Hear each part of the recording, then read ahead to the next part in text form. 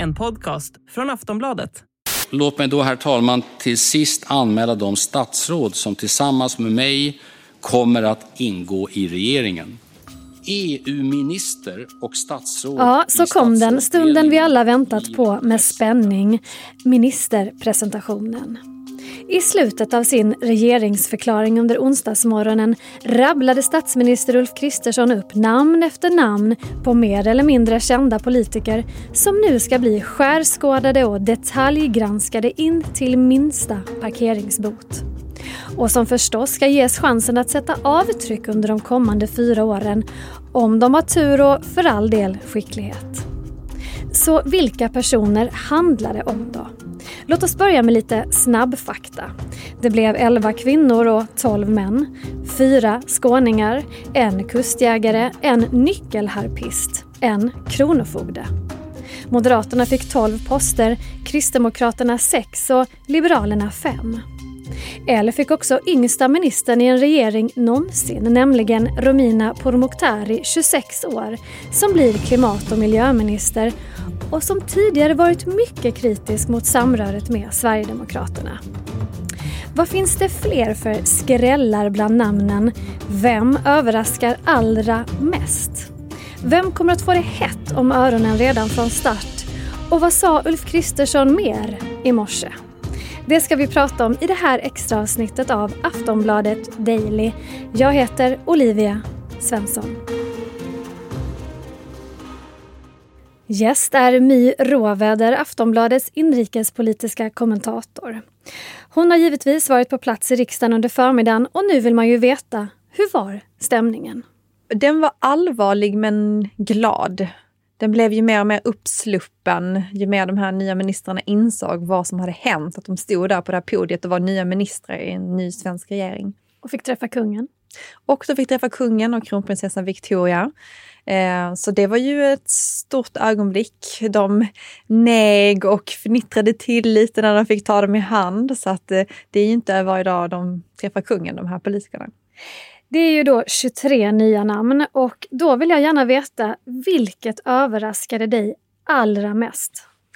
Kulturministerposten har ju en tendens att överraska, och eftersom det kan bli en person som då är en kändis, men också att det kan bli en person som är helt okänd politiskt. Och det var det ju den här gången också till viss del. Parisa Liljestrand som kommer från kommunpolitiken i Vallentuna är ju inte känd för de breda massorna politiskt. Och inte heller känd i kulturvärlden om jag förstår saken rätt. Nej, utan det är ju en moderat politiker som beskrivs som up and coming, alltså någon som är på väg upp i de mindre kretsarna, och att det här då är ett avstamp in i den här nya regeringen. Om vi ska gå igenom fler namn, vilka var också lite otippade från ditt perspektiv? Det var lite otippat att Tobias Billström blev utrikesminister. Varför var det? Ja, men han står väl kanske inte för någon person som har haft så mycket kontakt, alltså har jobbat med internationella frågor tidigare. Sen så var han ju migrationsminister i alliansregeringen, så han är ju en politiker som har lång erfarenhet. Han har också erfarenhet av att sitta i en regering sedan tidigare, så det kanske egentligen inte var jätteöverraskande, men det var ändå ganska många som lyfte på ögonbrynen att det blev han. Och det är ju också så att det området är ju såklart jätteviktigt. Det är ju viktigt alltid. Men just nu med ett krig i Europa till exempel så blir ju pressen på en utrikesminister ändå ganska hård, kan man tänka. Tror du att han kommer palla för det trycket? Det tror jag. Jag tror att med den långa erfarenheten han har så kommer han att klara det utan problem. Vem är den största doldisen i det här gänget? Åtminstone om man tänker ur ett svenska folket perspektiv. Ja, det skulle vara Paulina Brandberg från Liberalerna, men hon är ju en känd person i ett annat område. Hon är åklagare, och som Johan Persson beskrev henne har hon då valts till årets svensk. Så att hon är ju inte en helt okänd person, men okänd i politikkretsar. Annars så är det ju väldigt få människor som kommer utifrån, utan de flesta kommer ju från politiken i den här regeringen då, med undantag för Paulina Brandberg. Vad säger det, tycker du, om Ulf Kristerssons konstellation? Ja, men det säger väl att han vill ha säkra kort och att det är viktigt att man har en regering som håller ihop. Dels för att det är en utmanande situation i Sverige med att vi går in i lågkonjunktur, det är ett krig i närområdet. Men dels också för att man ju har sagt att man ska ha flera paradigmskiften i svensk politik. Migrationspolitiken framför allt, men också i politiken runt gängkriminalitet. Så att det gäller ju att ha en regering som har muskler. Aftonbladet Daily är strax tillbaka.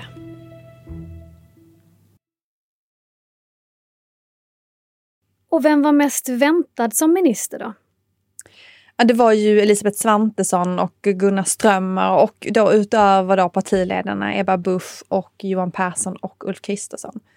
Och då blev Olivia Svenson finansminister och Gunnar Strömmar blev justitieminister. Precis. Så det är 2 tunga poster. Absolut. Men de har varit förberedda på det här ganska länge, tänker jag mig. De har varit superförberedda på det här länge. Jag tror att det är ändå många i den här konstellationen som har förberett sig på att de ska kunna få en ministerpost. Det gäller ju också Andreas Karlsson från Kristdemokraterna, Mats Persson i Liberalerna.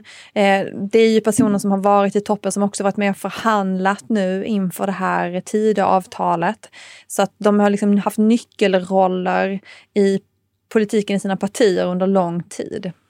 Du nämnde Ebba Busch och Johan Persson. Ebba Busch blir näringsminister och vice statsminister. Johan Persson blir arbetsmarknadsminister.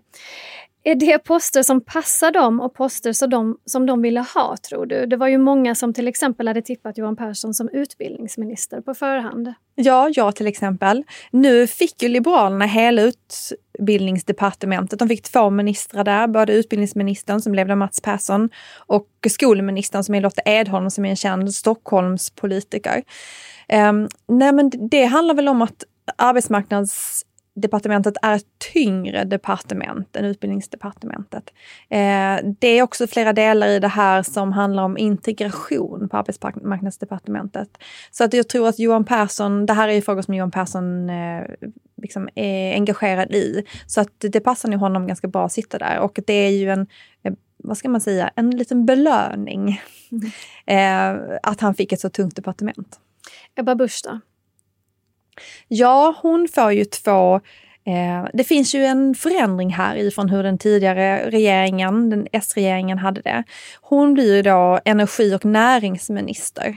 Vad man gör är att man vill ju koppla energifrågan hårdare till liksom, näringarna och man vill också koppla energifrågan. Man vill att den ska vara en större del av miljö- och klimatfrågan.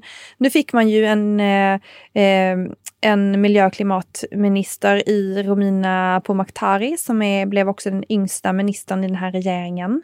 Hon har ju då fått en mindre post än hon hade haft i den förra regeringen eftersom energifrågan, den är avgörande för den här regeringen. Det handlar ju om liksom, kärnkraften framför allt. Den kommer då att ligga på Ebba Buschs bord istället. Så att hon har ju en väldigt tung roll i den här regeringen. På tal om Pourmokhtari då, som blir den yngsta minister i en regering någonsin, så har hon ju varit väldigt kritisk till Liberalernas samröre med Sverigedemokraterna. Hur hänger det ihop nu då? För nu blir hon ju minister. Det kan ju te sig ganska förvånande för folk. Det är ju så här att det tog ju inte många dagar innan det blev turbulens inom Liberalerna efter det här Tidöavtalet. Och den här regeringen kan ju inte riktigt kosta på sig turbulens inom Liberalerna. Det är väldigt tajt parlamentariskt läge. Det krävs bara 2 ledamöter som röstar mot partilinjen för att politiken ska falla när man presenterar den för riksdagen. Så vad man gör nu är att man försöker knyta upp Liberalerna på olika sätt. Det är olika steg. 1, att man tog in dem i regeringen. Det är ett sätt att knyta upp dem. Försöka få kontroll på de här olika strömningarna inom partiet.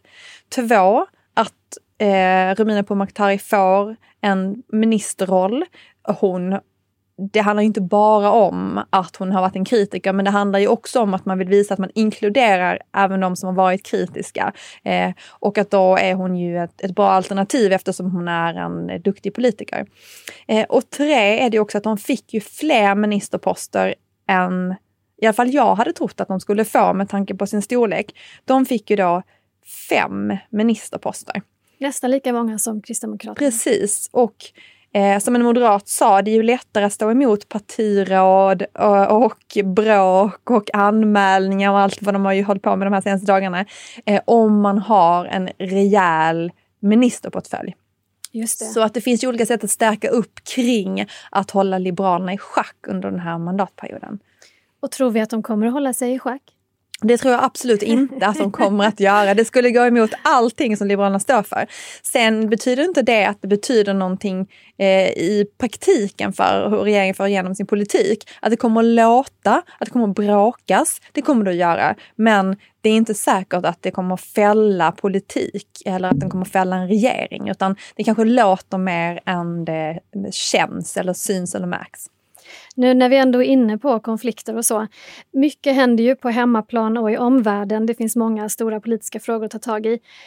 Vilken av de här ministrarna kommer få det mest hett om öronen redan från start, tror du? Det kommer ju handla mycket om energin. Så Ebba Busch kommer ju att behöva rivstarta sitt arbete. Men om vi tittar på hur omvärlden ser ut så kommer finansministern Olivia Svenson ju vara en avgörande person de kommande veckorna. Det ska läggas en budget. Det är ett svårt ekonomiskt läge. Vi går in i lågkonjunktur. Inflationen, jag ska inte säga skena, men inflationen har gått upp väldigt mycket. Sen har vi ju en annan process, att vi är inne i en NATO-process. Så försvarsministern kommer att vara avgörande. Det är Paul Jonsson som har varit försvarspolitisk talesperson för Moderaterna som är ny försvarsminister. Där kommer ju, det är ju liksom en känslig process och att alla svenska politiker, eller den förra regeringen och den här regeringen har ju som mål att man skulle gå i land med det här innan årsskiftet. Det kanske ser lite svårt ut just nu, men han ska ju lotsa det i mål. Han ska ju också leda en stor expansion av försvaret och det är inte heller lätt. Det finns stora utmaningar kring det. Dels att man ska öka upp försvaret till det här 2%-målet för att nå NATO-standard.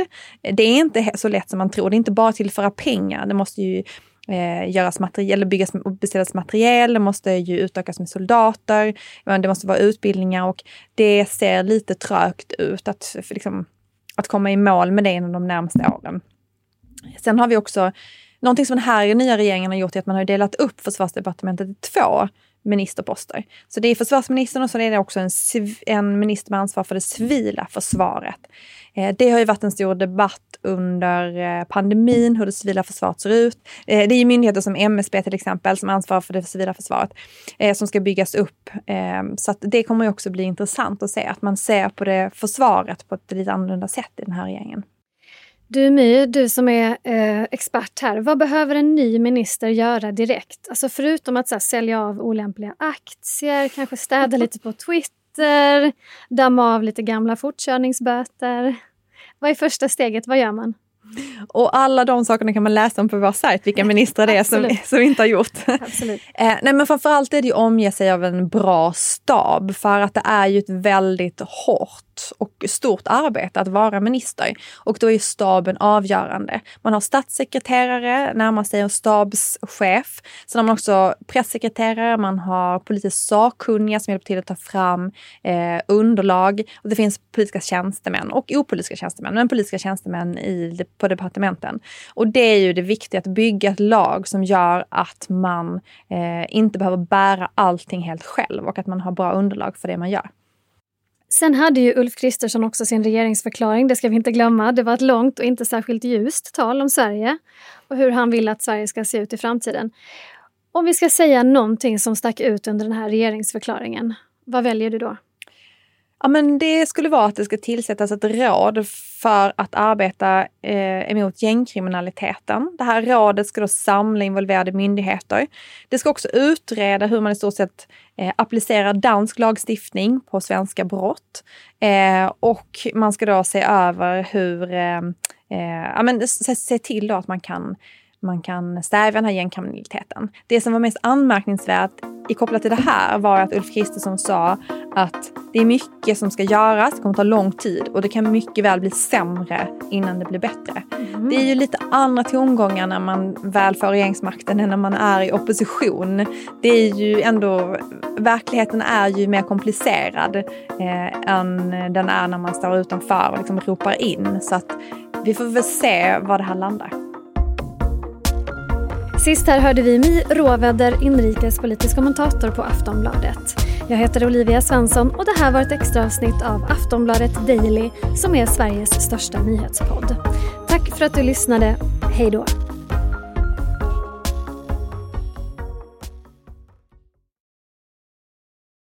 Du har lyssnat på en podcast från Aftonbladet.